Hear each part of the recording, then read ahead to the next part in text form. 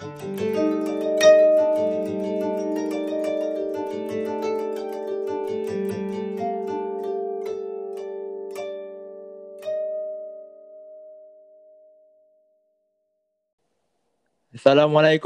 Hi Kamal. Hello everyone. Hello, hai Fakar.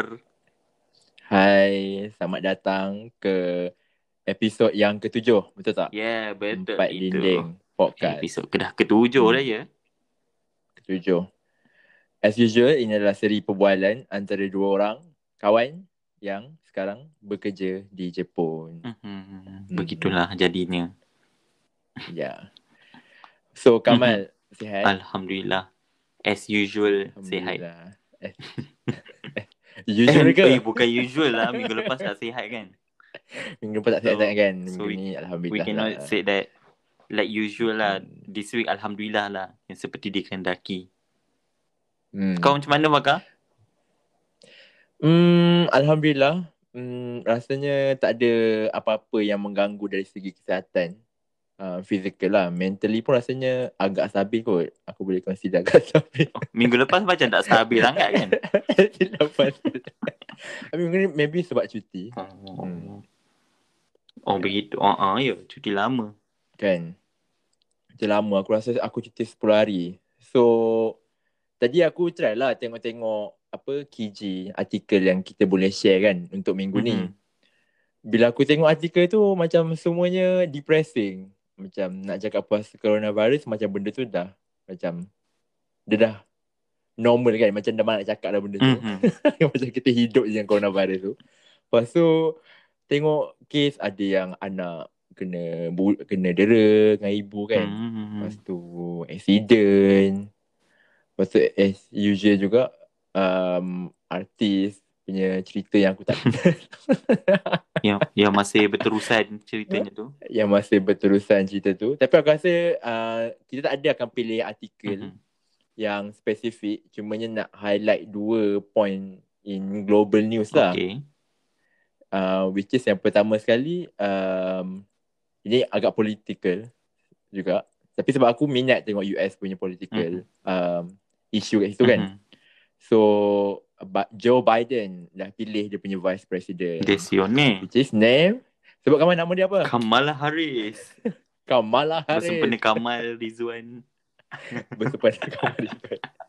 So macam aku berharap lah macam moga mendoakan aku harap dia orang menang lah. Sebab penat lah kan hidup di dunia di mana Trump as presiden tu macam terlalu banyak benda merapu yang kena hadap every day. Sebab aku rajin kan buka news pasal diorang punya cerita. Walaupun tak ada kaitan dengan hidup aku. Ni kan. And second pointnya adalah ni aku baru baca pagi tadi kot. Perjanjian keamanan, Peace Accord antara UAE dengan Israel. Dia dah Mito Meru ya. Kan. Aku pun tak adalah research mendalam sangat kan. Tapi sebab ada 2 view kat situ. Macam one of side yang support benda tu kan. And the second side adalah yang hantar lah benda tu. So setakat ni yang support adalah Oman. Yang macam menyuarakan. Yang tak support Palestin, Turki, Iran. Tapi menarik kan benda tu.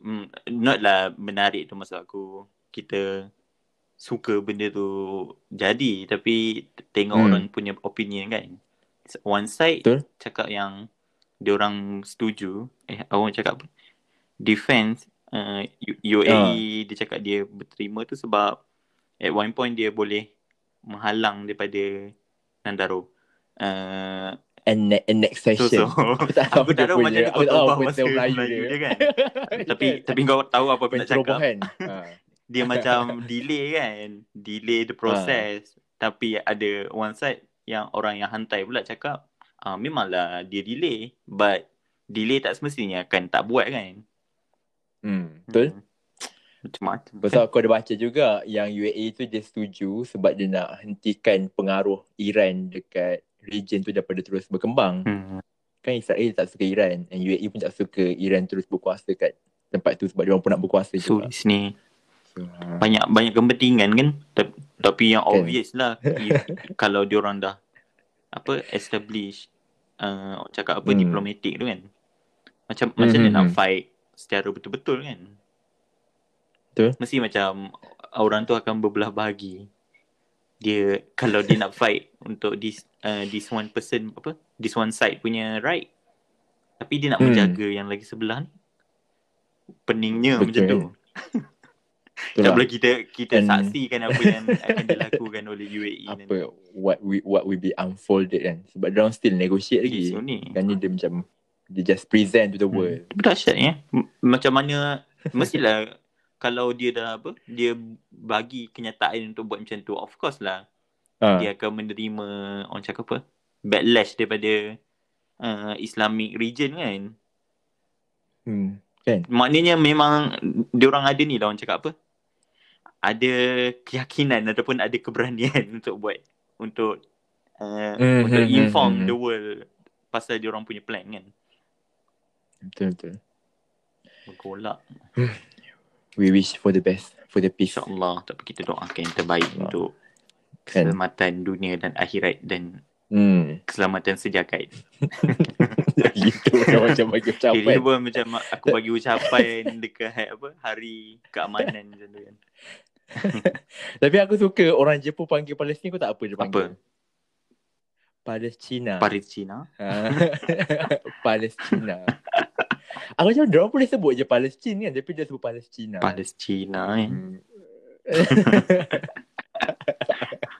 Aku baca kat berita diorang lah. Kan? Tak tahulah. Biasalah. Okay. Dia punya stop bahagian KG tu macam sangat tak smooth. Macam sebab kita tak ada pilih artikel spesifik kan. So kita boleh cakap apa yang kita ingat dalam kepala otak kita. Atas angin je. Ini point yang aku dapat tadi. Ini point yang tadi bagi orang. Later kita akan berbincang atas artikel yang lebih solid. Yes. Okay. So berkaitan dengan dunia. So hari ni point yang kita nak cakap juga adalah berkaitan dengan bahasa dunia. Ya, bahasa dunia. Spesifiknya Lingua Franca. Yes. Ataupun apa ya kita Lingua panggil? Franca. Bahasa apa ya? Bahasa perantaraan? Bahasa perantaraan. Bahasa dunia. Cinta tu bahasa perantaraan lah kot kan. Bahasa perantaraan. Tapi aku tengok dekat kamus Inggeris ni dia tulis Lingua Franca bermaksud a shared language of communication used between people whose main languages are different. Wah. Moto-moto dua orang tu bahasa yang lain. Dia guna bahasa yang lain. Aku cakap bahasa Arab, aku cakap bahasa Melayu. Tiba-tiba kita cakap dalam bahasa Jepun. Lingua Franca kita Jepun. Contohlah kat situ. Naruhodo. Tapi macam aku nak besarkan topik ni, tak semestinya bahasa tu kena jadi Lingua Franca. Kalau macam kita pergi satu tempat, dan tempat tu Lingua Franca dia walaupun ada ramai orang yang berbeza, tapi semua orang guna bahasa tu, itu juga kita boleh panggil Lingua Franca lah. Which is merujuk kepada Jepun. Kalau kau datang Jepun, kalau kau tak belajar bahasa diorang, susah lah juga kan. Susah sikit lah. Desione. Aku assume kalau orang yang ada English, bila dia pergi Malaysia, walaupun dia tak tahu bahasa Melayu, dia boleh survive. Itu dekat kan, Jepun banyak kan contoh yang kalau kita baca ataupun kita dengar daripada kawan-kawan yang ada kenalan Jepun yang dia datang ke Malaysia, yang dia cakap dia nak stay dekat Malaysia tu sebab dia nak practice bahasa Inggeris. Dia tak cakap nak practice bahasa Melayu. Kan? Kenapa di situ? Okey, teruskan. Betul. Tapi dekat Jepun, kalau kau ada English dan tak ada bahasa Jepun tu, kau boleh survive, tapi susah lah. Kau tak nak kau tak boleh hidup sangat melainkan kau kena cari orang yang ada English dan dia ada Jepun, so dia boleh tolong kau. Itu aku assume lah. Maybe ada orang yang ada English saja boleh survive kat Jepun, who knows, right? Tapi yang aku assume kau kena ada English, so kena ada Jepun punya language, and then kau boleh hidup dengan sejahtera hendaknya di Jepun. Sebab ni kan dia punya urusan bank tu kan. Bank. Tak pun kena daftar. Even kau nak berjual beli pun, kau tak ada bahasa Jepun susah lah kan. Bayar macam tu je. Nak tanya pun susah. Mungkin boleh bahasa isyarat, tapi sejauh mana lah kan. Sejauh mana lah. Tunjuk susah lah point dia. Tunjuk nak benda tu nak 5. Tapi yang orang yang menjual tu tak faham kau punya tunjuk kau nak 5 kan. Dah mula merepek dah aku cakap ni. Okay, so berbalik kepada Lingua Franca. Okay. Aku first time dengar perkataan Lingua Franca ni bila aku buka buku teks sejarah. Adakah kau punya kikake pun sama dengan aku juga? Itulah asal usulnya kita mendengar khotbah Lingua Franca. Ketika itu kita belajar bahasa Melayu dan Lingua Franca perdagangan di Asia Tenggara, Melaka semua kan. So macam kat situ lah aku macam sedapnya bahasa ni. Lingua Franca tu bahasa apa sebenarnya? Aku tak cari pula kan. Oh ya ke? Sorry. Tiba saja. Sorry tanya pula mengejut pula. Aku pun tak tengok. Aku assume dia Latin tapi mungkin lah ya. Mungkin. Terus mencari kan. Aku tak puas hati kalau tak jumpa ni. Lingua Franca. Latin lah kot Itulah. Bahasa Latin. Lingua Franca origin. Kau Google macam tu ke tadi? Aku tak jumpa. Tak apalah bakal. Lingua Franca origin. Aku tak puas hati, aku nak cari juga. Lingua Franca origin. So dah menghabiskan berapa minit. Daripada Itali lah. Itali bahasa Itali lah yang bermaksud Frankish tongue. Apakah Frankish? Tahu. Lingua Franca. Itali rupanya. Selain daripada buku sejarah tu kan, dekat mana lagi kau selalu dengar Lingua Franca ni? Aku jumpa buku sejarah je. Itulah kan. Kita mana pernah. Biasa orang akan ungkit-ungkit Lingua Franca ni sebab apa? Sebab nak cerita pasal kebolehan bahasa Melayu lah kan. Sebab certain people ataupun setengah golongan muda yang ada sekarang ni, diorang tends untuk lebih bercakap dalam bahasa Inggeris sahaja kan. Ataupun rojak kan. Macam kita tengah buat sekarang ni. Ish. Lepas tu macam tiba sedih. Itulah tiba sedih. Tiba macam patutkah kita cakap pasal benda ni. Terus jadi baku kan bila kau cakap lepas tu. Kau rasa untuk menunjukkan kita ni reti ataupun kita suka ataupun kita orang cakap apa, menghormatilah bahasa Melayu tu, orang kena guna baku ke bahasa tu dalam perbualan seharian? Perbualan seharian aku rasa tak perlulah kot. Tapi kalau di halayak ramai, gunalah bahasa Melayu yang betul. Lagi-lagi kalau macam engkau selebriti ke, politician ke. Dah rojak lagi politician, ahli politik. Podcast ni pun tak ada dah. Podcast aku rasa kalau kita buat baku tu jadi formal podcast ni. Jadi kelas bahasa Melayu. Tapi aku tak pernah dengar dekat Malaysia bila orang cakap kita kena angkat bahasa Melayu, aku tak pernah dengar diorang sebut jadikan bahasa Melayu ni Lingua Franca. Dia orang biasa akan cakap apa?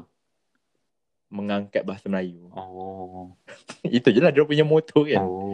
Aku tak pernah dengar pula macam bila orang-orang yang memperjuangkan bahasa Melayu cakap kita kena jadikan bahasa Melayu ni Lingua Franca.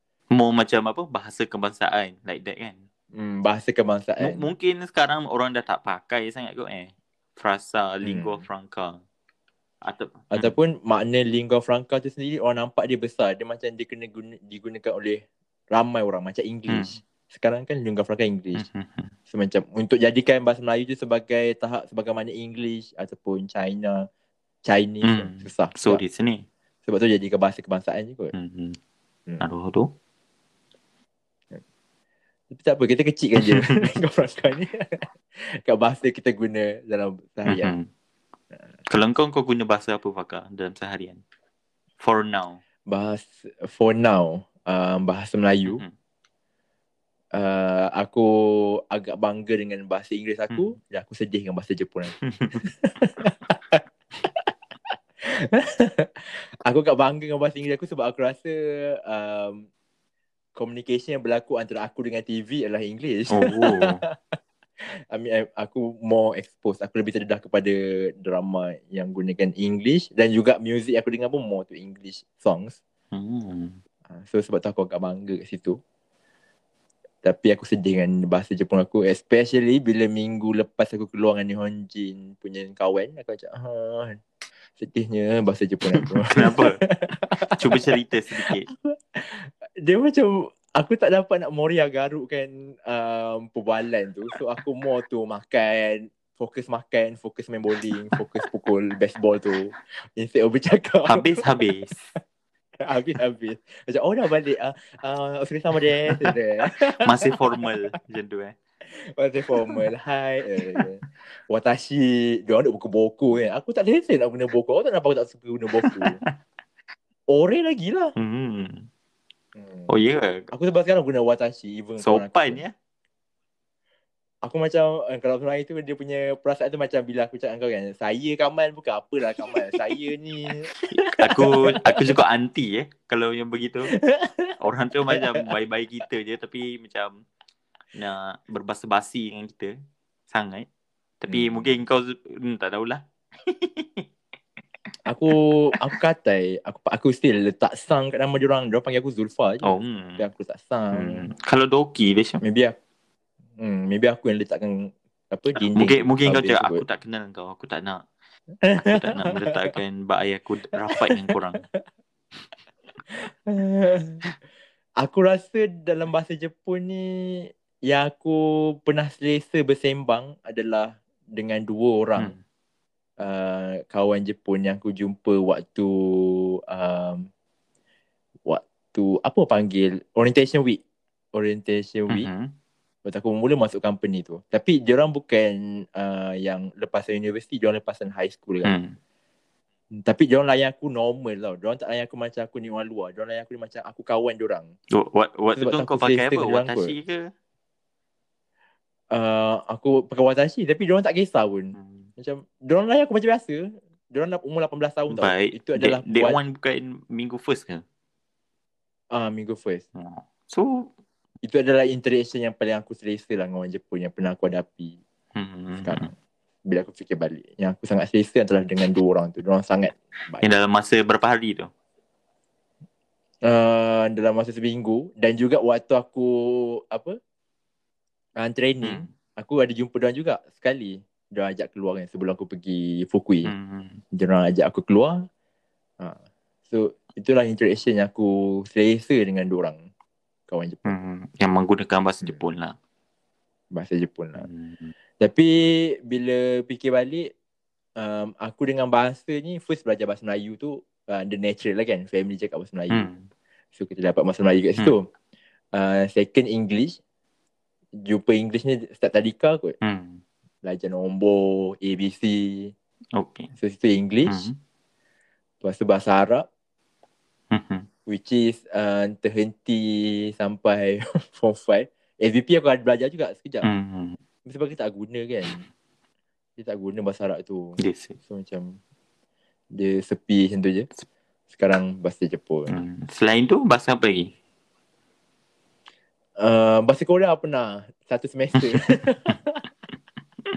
Yang aku dapat A je, aku tak dapat S pun. Oh ya ke? Macam tu kan? Oh ya ke? Kamu S kan? Bajetnya bunyi geli lah dengar. Tapi itu pun sebab tak guna. Chonen Zurufa Imida je lah. Sebab ni kot, mungkin sebab kau tak minat sangat kan? Engkau dengar pun begitu-gitu je. Aku minat bahasa Korea more lagi bahasa Jepun tau. Oh ya ke? Habis tu Aku rasa waktu aku belajar tu aku dah cepu lah. Mungkin sekarang kita rasa Jepun tu lagi okey dengan Korea sebab kita duduk sini dan kita kena guna bahasa tu. Ya betul-betul. Aku rasa macam kenapa nak belajar bahasa Korea bila aku boleh improve bahasa Jepun aku. So aku abaikan bahasa Korea. Sebab aku minat bahasa Korea sebenarnya. Suka. Dia macam bunyi lagi kakoya daripada bahasa Jepun kan. Kalau cakap bahasa Korea betul kau jadi besar tiba. Itu aku punya image lah. Suka. Rare ya. Kau macam mana Kamal? Kau punya dengan lingua franca dengan bahasa. Dengan bahasa ni sama kot lebih kurang. Aku family aku ni bukanlah dalam rumah speaking. So Kamal, Kamal, where are you, Kamal? Tiba-tiba kan mak aku panggil. Come makan here. Makan here. Come makan here. Tak. Full bahasa Melayu. So macam sama jugalah kita start belajar bahasa semua tu, of course lah dari sekolah dari tadika kan. Tadika. English pun itulah satu benda yang aku rasa good thing pasal Malaysia kan. Dia introduce kita belajar English tu dari stage yang sangat awal. Dari in a fun way kan, interactive way, bagai dengan cikgu semua tu. So aku belajar betul. So aku belajar BM, BI, lepas tu sekolah menengah, form 1.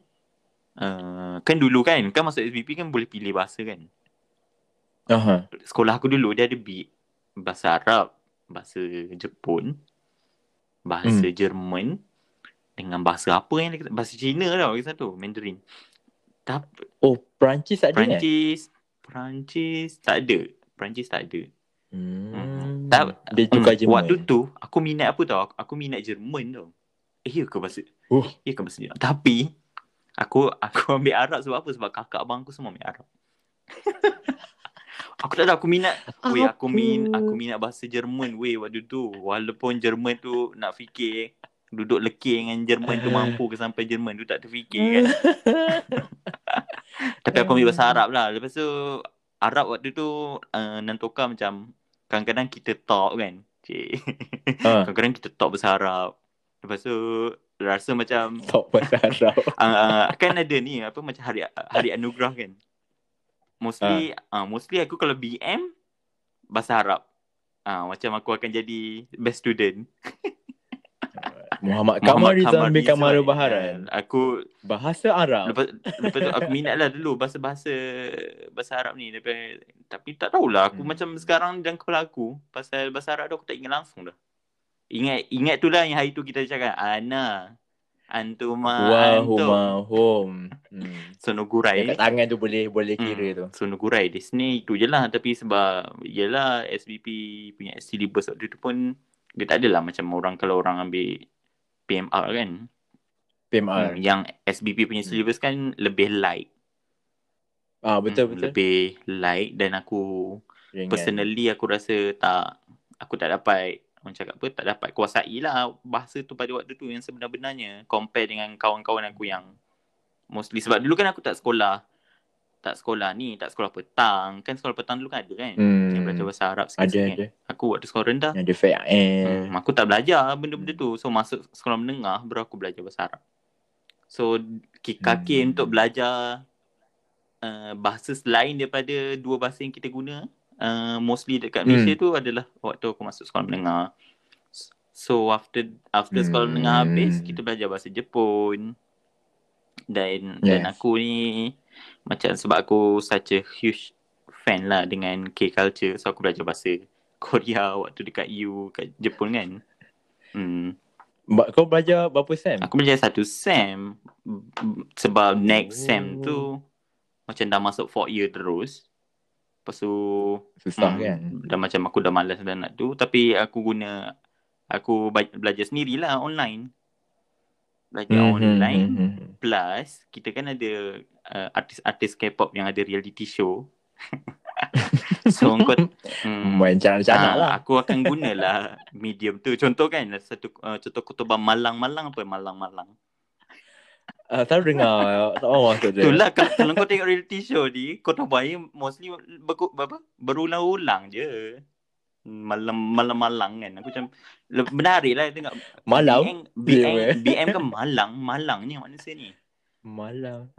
Macam kesiannya Malang tu. Malang tu macam fluffy. Macam fuah-fuah. Betul menarik lah. Kau dah macam kau dah masukkan dengan bahasa Jepun sikit. Lepas tu kau compare. Itulah cara kau macam nak ingat certain khotbah. Lepas tu starting bulan 8 ke bulan 7 aku start belajar bahasa Cina pula, bahasa Mandarin. Ni hao Ni hao ma. ma. Racist ni tiba nak suruh tengah kenapa? Ni hao ma. Tapi memang adalah yang cara, mungkin sebutan kau yang awal tu memang betul. Oh my god. Share dia pun nak apa cak. Laosha. Tapi menarik weh, aku ambil online class kan. Dia punya center tu Nandaro. Dekat Malaysia lah, kat Johor kan base dia. Dan waktu kelas tu sensei ataupun Laosha kita orang tu bahasa pula, orang Melayu lah. And waktu awal start tu tiba-tiba macam ada colleague dia juga, not Chinese but Indian. Tiba-tiba dia orang speaking lah depan kita. Oh ni ni kan. Lepas tu macam tapi kat situ kau dahsyatnya. Dia macam kau tengok dua orang yang not macam apa, bukan orang Chinese weh, macam naga tasik Cini kan. Lepas tu sebut, lepas tu dia ajar. Lepas tu aku cakap, wah menariknya. Dan bahasa Cina pula apa? Kau cakap apa? Aku kata point dulu. Bahasa Cina pula. Sebab ada contoh kutubah dia kan macam kan kita boleh baca kanji sikit. Lepas tu sebutan dia pun mostly kan lebih kurang macam bahasa Jepun kan. Contoh apa ke? Head kan atama, tapi kalau kita tengok kanji dia kan kita akan baca dia to kan. Kalau bahasa Cina jadi topu. Lepas tu macam bila tu itulah macam macam kalau belajar contoh bahasa kita belajar bahasa Cina, if you have the basic of Japanese, tak pun kalau orang Cina belajar bahasa Jepun laju lah sikit kan compare ni. Tapi sebab kita kan not from the apa yang cakap region yang menggunakan kanji kan. Itu yang menyusahkan hidup kita waktu awal-awal belajar bahasa Jepun, bahasa Cina. Bahasa Korea senang sikit sebab dia kan jarang kan. Dia tak guna kanji sangat. Dan aku rasa aku minat bahasa Korea tu sebab kau tengok dia macam pelik tau bentuk dia kan. Aku ada masalah nak ingat dia punya abjad tu sebenarnya. Itu yang aku benci bahasa Jepun. Aku seronok bab tu. Ini ka ke sa ke ja ke. Daripada pening tu lepas tu marah. Lepas tu apa benda ni kau nak cakap. Tapi ada tu yang kotoba ni, yang bila macam contoh bunyi dia we wear tu. We wear kan tu. Pelik kan. Dah masuk kan jadi apa? Dah masuk jadi apa nak bunyinya. Dan dia punya O pun ada dua cara nak sebut O dia kan. Seronok benar gelak teruk Tadi mention kau pasal Chinese tu. Aku ada sepupu aku juga. Dia macam adik-beradik dia semua Chinese. Sekolah Cina Chinese. Ingat sepupu kau Chinese. Bukan Chinese, orang Melayu. Lepas tu diorang tu ada tu macam aku pergi rumah diorang. Lepas tu diorang kat meja makan tau. Lepas tu diorang gaduh lah bahasa Cina kan. Macam korang dahsyat ni kan? Tak prihatin langsung aku yang ada kat sini tak faham tu. Lepas tu nasib baik mak dia tu jenis prihatin sikit kan. Dia cakap apa ni gaduh-gaduh dah bergaduh bahasa Cina. Kisah kat sepupu kamu tak faham apa yang kamu gaduh. Bila mak dia consider sikit. Aku macam kagum pula aku tengok macam diorang seronok cucang seronoknya. Sebab baru ni aku tengok video dengan kau cerita ni kan. Orang tu keluarga Indian lah. Aku tak sure video ni dekat Singapore tu pun dekat Malaysia tau. Family ni Indian. Lepas tu mak dia macam suruh anak dia belajar bahasa Cina lah, bahasa Mandarin kan.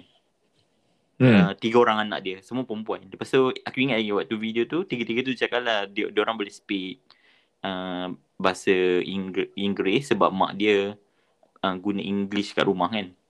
Lepas tu bahasa Melayu sebab dia ajar kat sekolah dan mostly dia akan guna bahasa Melayu kat sekolah. Lepas tu cakap bahasa Cina dia belajar sebab mak dia suruh belajar. And itu adalah bahasa secret antara dia orang adik-beradik. Sebab mak dia tak tahu bahasa Cina. Allah. Tapi menariknya. Lepas tu mak dia cakap lah, mak dia dulu kerja sebagai apa yang dekat nurse ke aku tak tahu. Nurse kot dekat satu kawasan mungkin swasta punya klinik kot yang mostly Chinese lah dia cakap. So dia cakap dia fikir in future untuk memudahkan anak dia macam hidup. So sebab tu dari kecil dia suruh anak dia belajar bahasa Mandarin. So this is how we see language sebenarnya memberi effect ataupun memberi macam kau cakap lah, kalau orang tu tak ada bahasa Jepun, even dia ada bahasa Inggeris sahaja dan duduk di Jepun, of course lah akan susah kan. Betul. Kalau kau compare dulu kau awal-awal dengan sekarang, ada beza tak? Dari segi kesenangan hidup based on performance kau dengan bahasa. Aku rasa bahasa banyak membantulah kot ke mana aku sekarang kan. Dengan bahasa tu dia bawa aku sampai ke Jepun. Dengan adanya English tu aku pernah interact dengan orang Mak Saleh pernah juga kot. Pernah sekali tu kita ada macam buat projek kat sekolah dulu.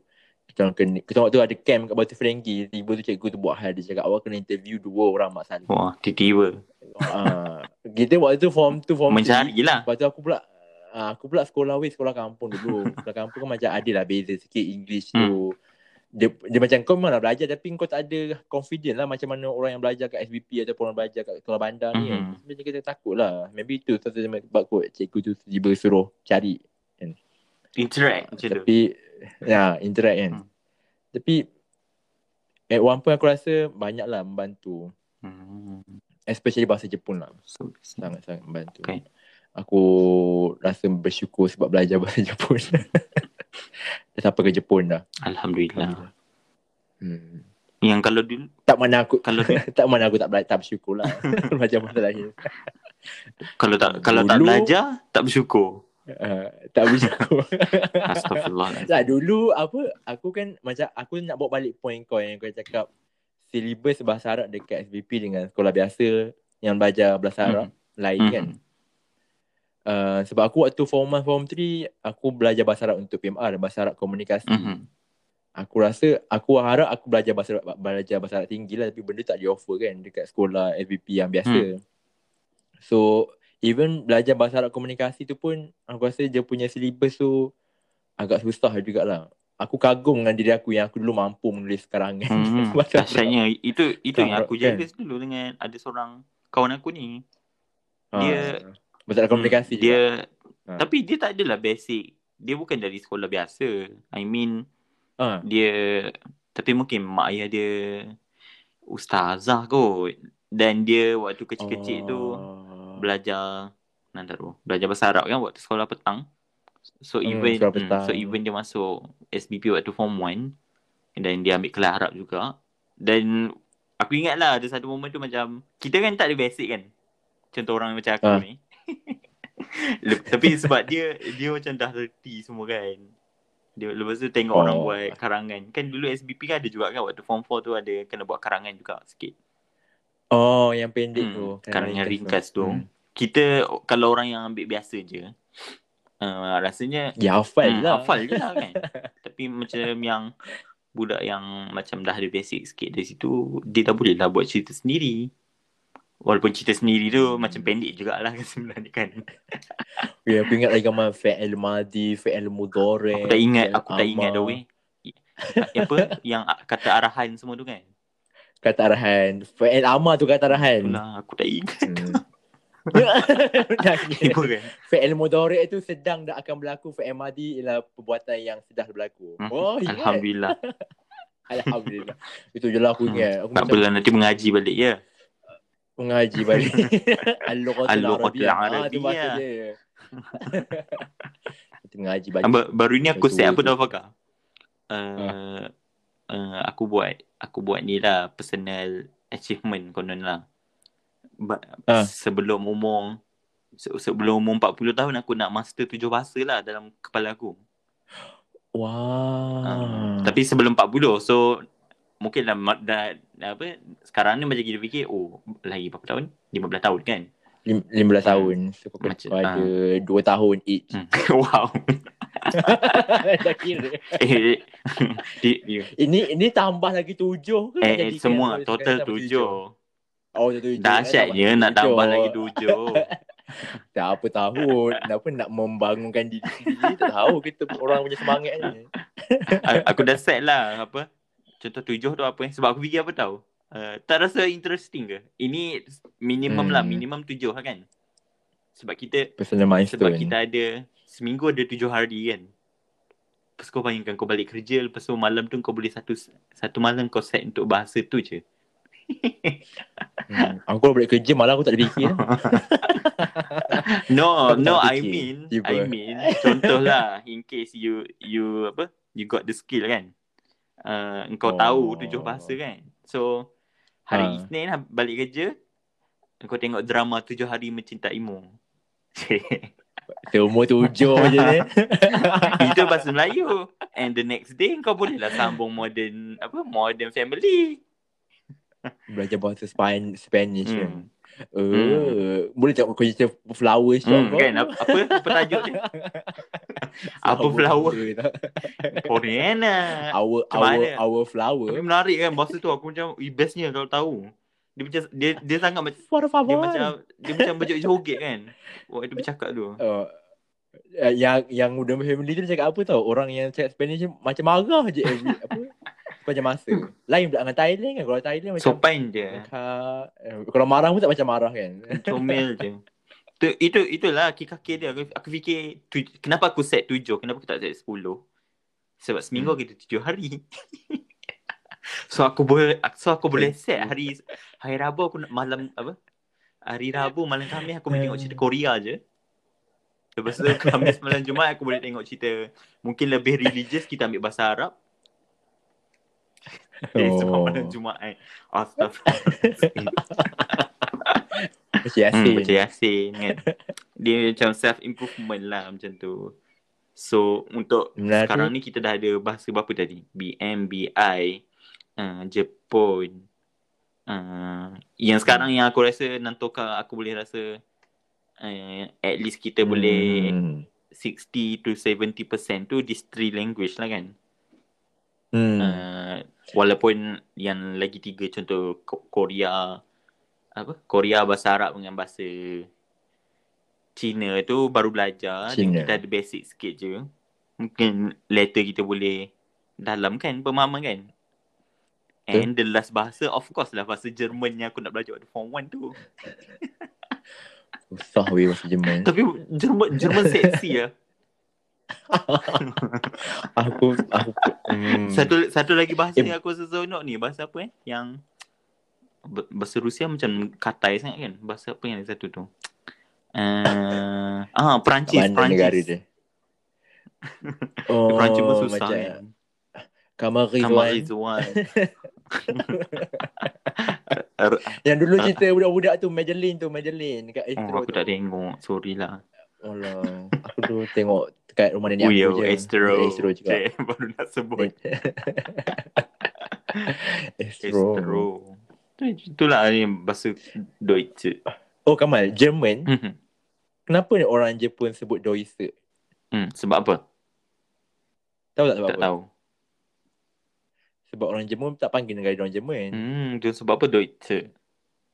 Nama dia Deutschland. Oh, Dutch. Dia panggil negara orang Deutschland. So sebab tu orang Jepun panggil Deutsche. Naruhodo. Aku teringat DEUSTCH. Aku teringat satu conversation dulu yang waktu aku dengan kau kita jumpa Saito Sensei. Saito Sensei nama dia. Saito Sensei. Lepas tu waktu tu conversation semua. Lepas tu waktu converse tu aku ingat lah. Mungkin aku tercakap Thai Rando kan. Lepas tu Sensei tu cakap Thai. Lepas tu aku ingat tau engkau gigih memberitahu aku selepas itu. Kau cakap Kamal, even kau salah sebut nama negara tu Thai Rando, Sensei sebut je Thai.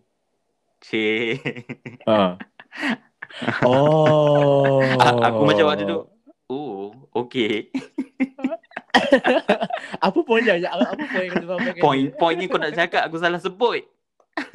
Oh ya ke? Macam okay. Aku ingat lagi air muka dan gaya kau pada waktu itu. Aku ada problem lah. Aku ada problem yang bila aku nampak orang slate, aku suka highlight dia punya slate. Dan sangat highlight kan dengan sedahsyat-dahsyat yang mungkin. Dengan sedahsyatnya. Sebab aku pernah ingat ada orang pernah marah aku sebab dia sebut Narita Airport Seda. Aku sebut Seda. Aku sampai dia marah weh. Oh ya ke? Macam dia emo kat aku ingat lagi. Dia lah seorang yang tak pernah emo. Itulah, kita ni nak membetulkan orang, kita kena tengok mood sikit. Lepas tu siapa ada orang pernah cakap kiri kunai. Aku pun ingat sampai sekarang dia sebut kiri kunai. Ya Allah, siapa kiri kunai ni? Lepas tu kau betul kan lah. Aku tak berani mention sebab dia perempuan. Inilah manusia, susah nak buat kawan macam ni. Kiri janai, kiri kunai, ya Allah. Aku cakap kalau aku salah, aku akan sedih kalau beritahu. Tapi kalau nampak orang salah kan, aku macam alah, kesiannya budak ni. Nak kita bagi tahu ni, tapi kau highlight, kau dahsyat. Aku buat benda sama weh kat senpai aku. Aku rasa hati dia sebut apa tau. Dia cakap minggu depan kita akan cuti seminggu. Lepas aku macam, aku cuti 10 hari kan. Aku cakap, toka.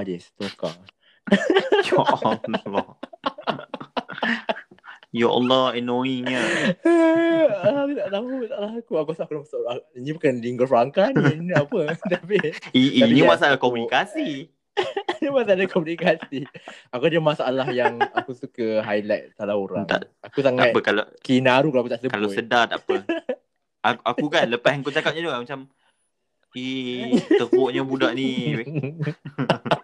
Tahulah aku salah sebut. Tapi just cakap je lah, Kamal. Tairando orang tak sebut Tairando, Kamal. Orang sebut Tai je kalau orang Jepun. Ini dia nak highlight tu. Padahal aku rasa sensei tu tak terfikir pun nak apa? Nak membetulkan aku cakap bukan Tairando, Tai, Kamal.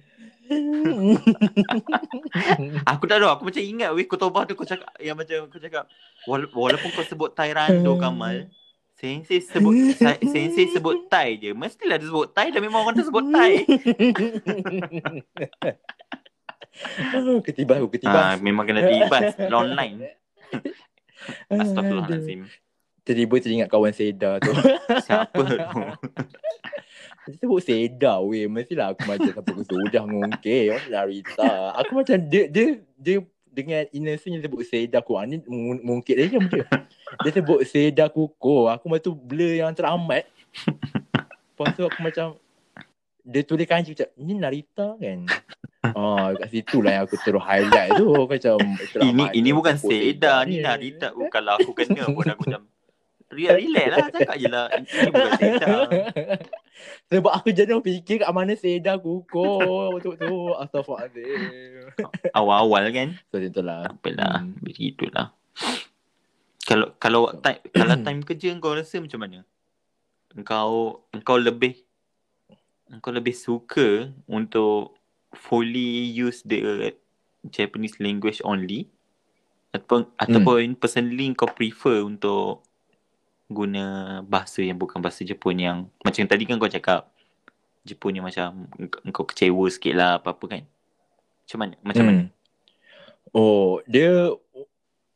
Aku kecewa sebab tak ada nak guna bahasa Jepun sangat kan. Tapi aku sangat berharap yang kalau aku bekerja aku boleh guna Japanese 100%. Sebab dia membantu aku untuk improve aku punya Japanese. Even tak lompatan sarjana pun kurang-kurangnya naik lah juga kan. Macam at least lepas setahun kau kerja kat situ, bila orang cakap yang kau dah lebih better in communicating in Japanese, kau rasa macam terkembang lah sikit. Macam adalah juga hasilnya kan bila kau guna Japanese 100%. Aku rasa benda tu. So aku rasa berbaloi lah kalau aku guna bahasa Jepun waktu kat tempat kerja. Ni tapi bukanlah masa aku bukanlah aku yang cakap sebab baru-baru ni aku tengok satu artikel ditulis oleh seorang foreigner juga, dan dia bagi tahu awak asalnya dia datang Jepun, dia tak ada bahasa, dia tak ada basic, and after 2 years he or she manage to get the NEC lah juga, dan dia gunalah bahasa Jepun bla bla bla bla bla bla, but dia still highlight lah yang macam personally dia cakap even kita macam aku dengan kau, kita ada kebolehan bahasa Jepun.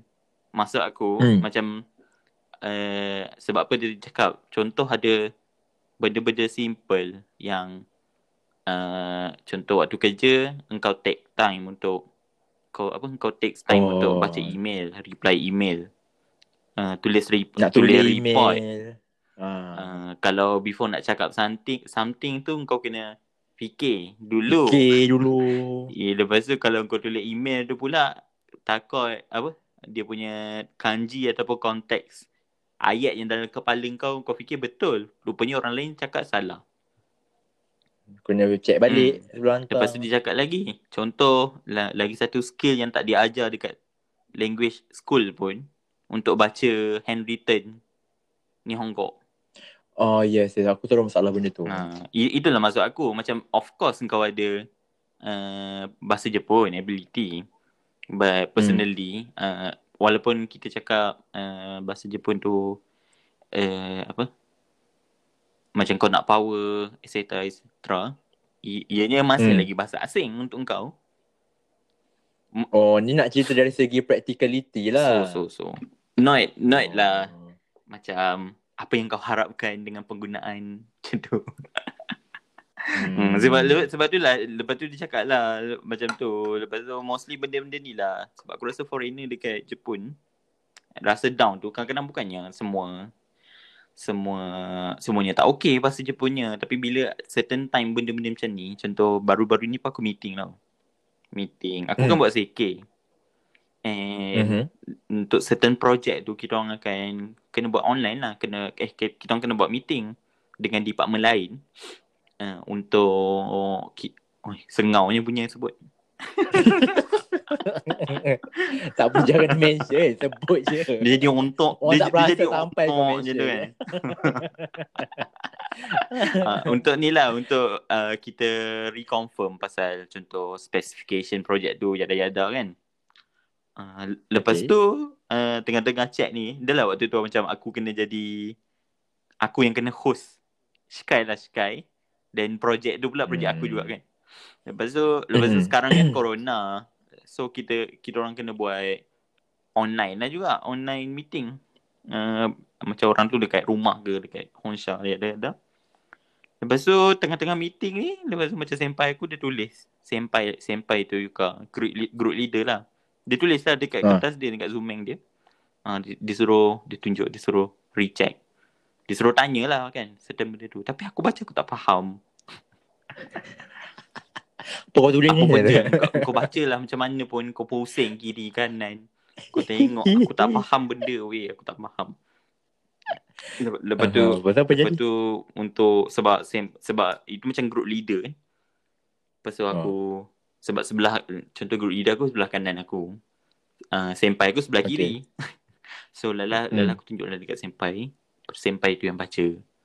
Tapi benda tu of course dia akan memberi efek dekat engkau, macam this is a very basic skill to read macam handwritten Japanese kan.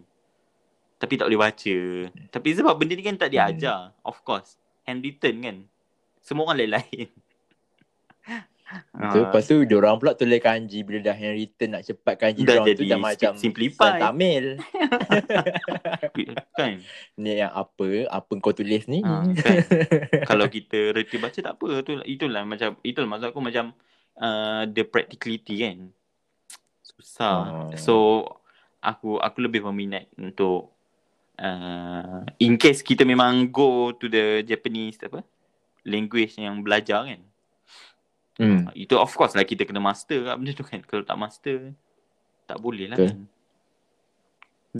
Kalau fikir dari segi point tu,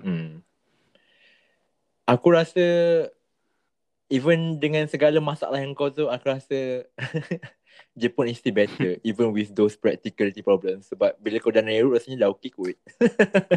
I don't know, but sangat positif. Maybe it takes forever for people.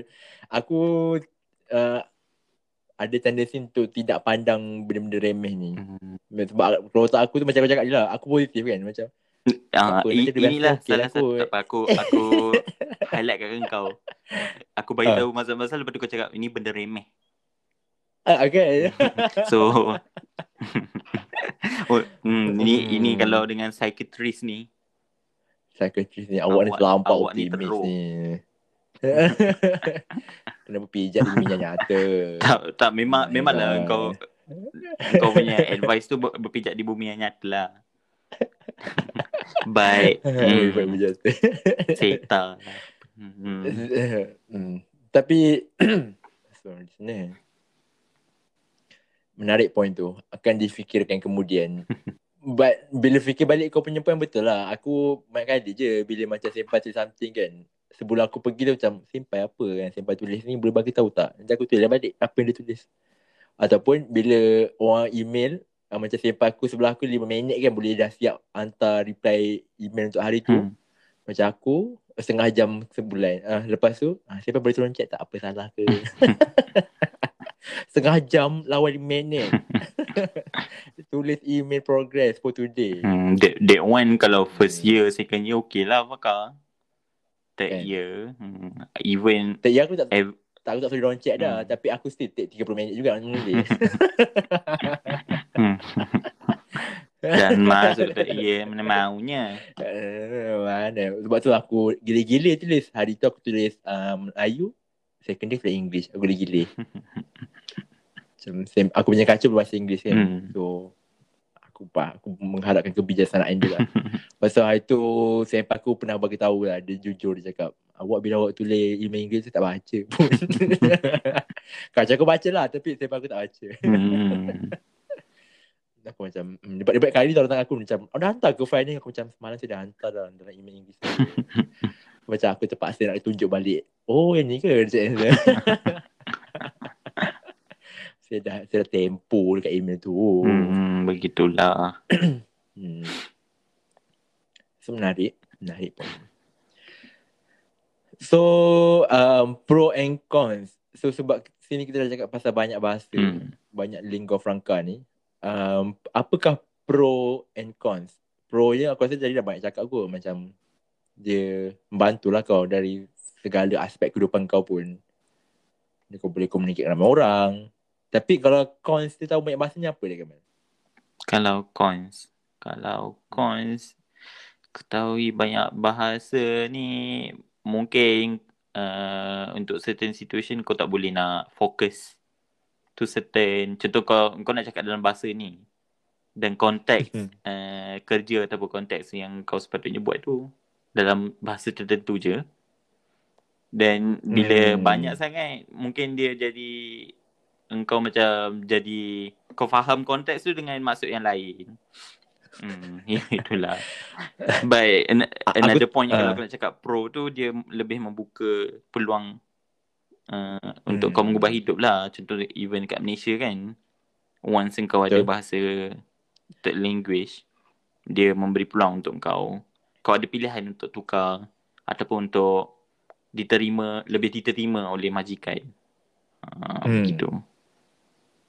Sebab ada skill tambahan, tahu banyak bahasa. Aku tanya soalan yang cons tu, keburukan. Apalah keburukan, macam apa yang tak bestnya bila kau tahu banyak bahasa ni.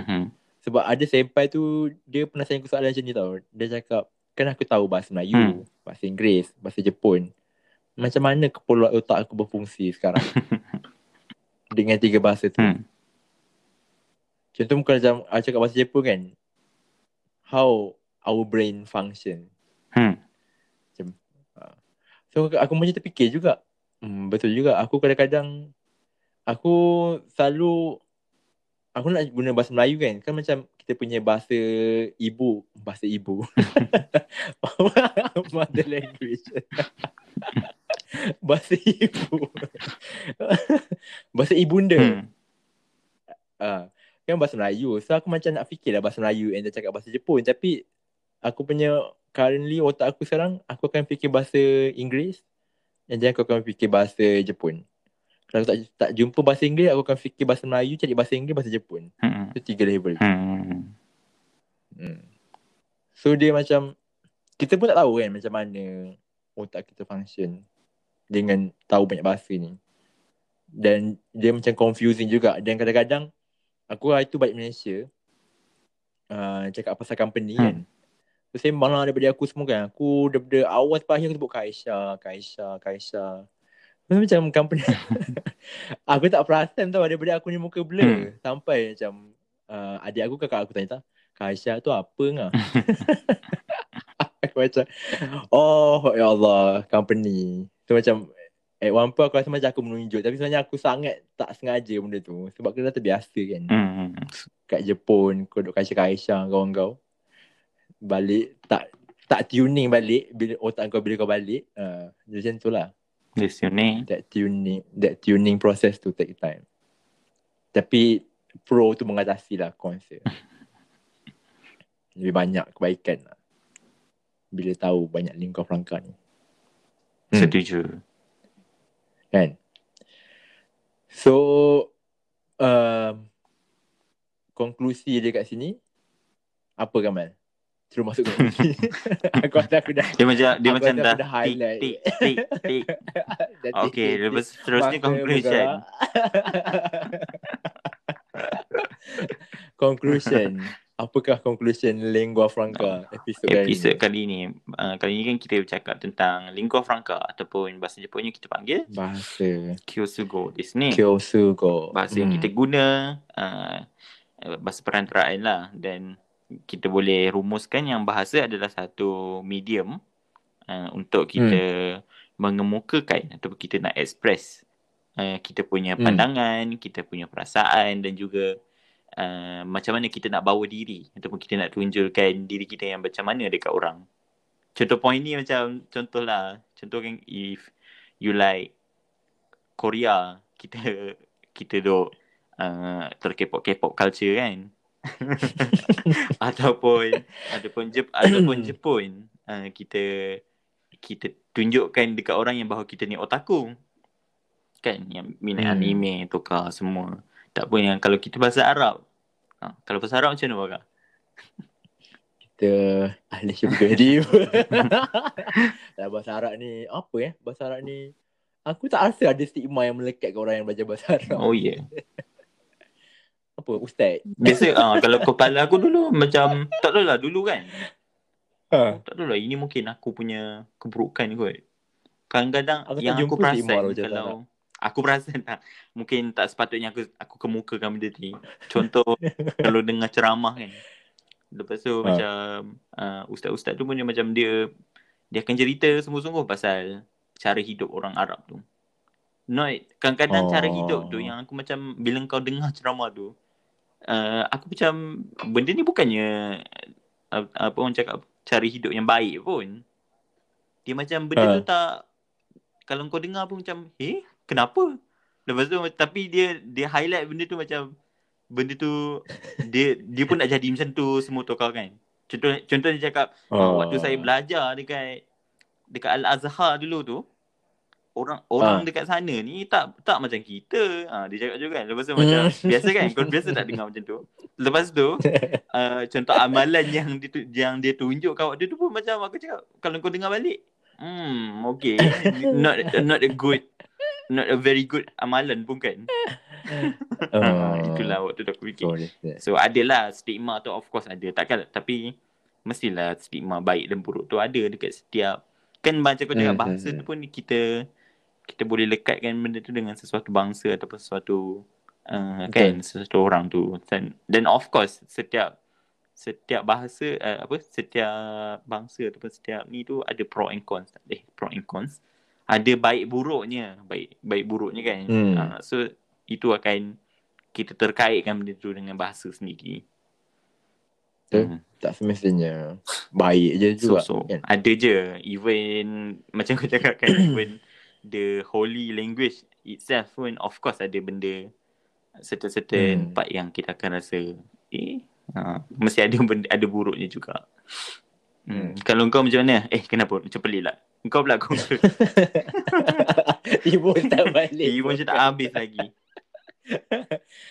Konklusi dia macam kau cakap tadi, express apa kita semua kan. Dan juga kita kena appreciate lah bahasa ni. Kadang-kadang terfikir juga bahasa ni macam mana dia boleh terwujud kan. Aku dulu pernah belajar sejarah yang bahasa Thailand ni dicipta oleh dia punya putera tau. Putera dia mencipta bahasa Thailand tu. Aku macam wow. Itu aku macam nampak lah. Tapi bahasa-bahasa lain aku macam tak nampak macam mana boleh terciptanya bahasa Latin. Itu mungkin macam mana orang boleh macam okay kita nak cakap bahasa Latin.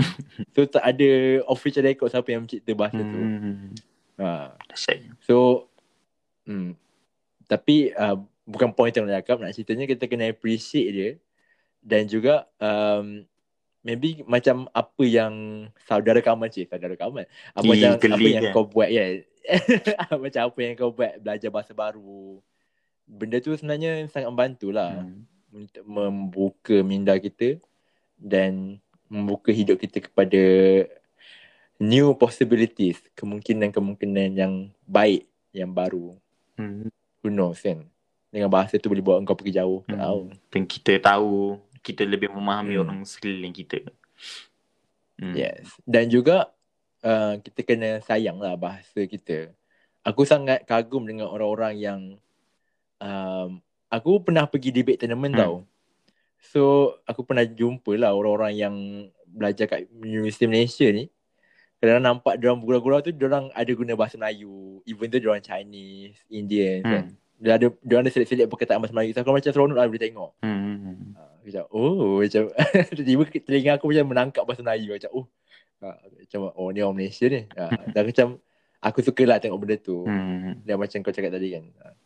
So kita kena sayang juga bahasa kita sekarang. Kita kena improve our current languages yang kita guna. Bahasa Melayu. Tak semestinya itulah bahasa ibunda kita tak payah belajar dah kan.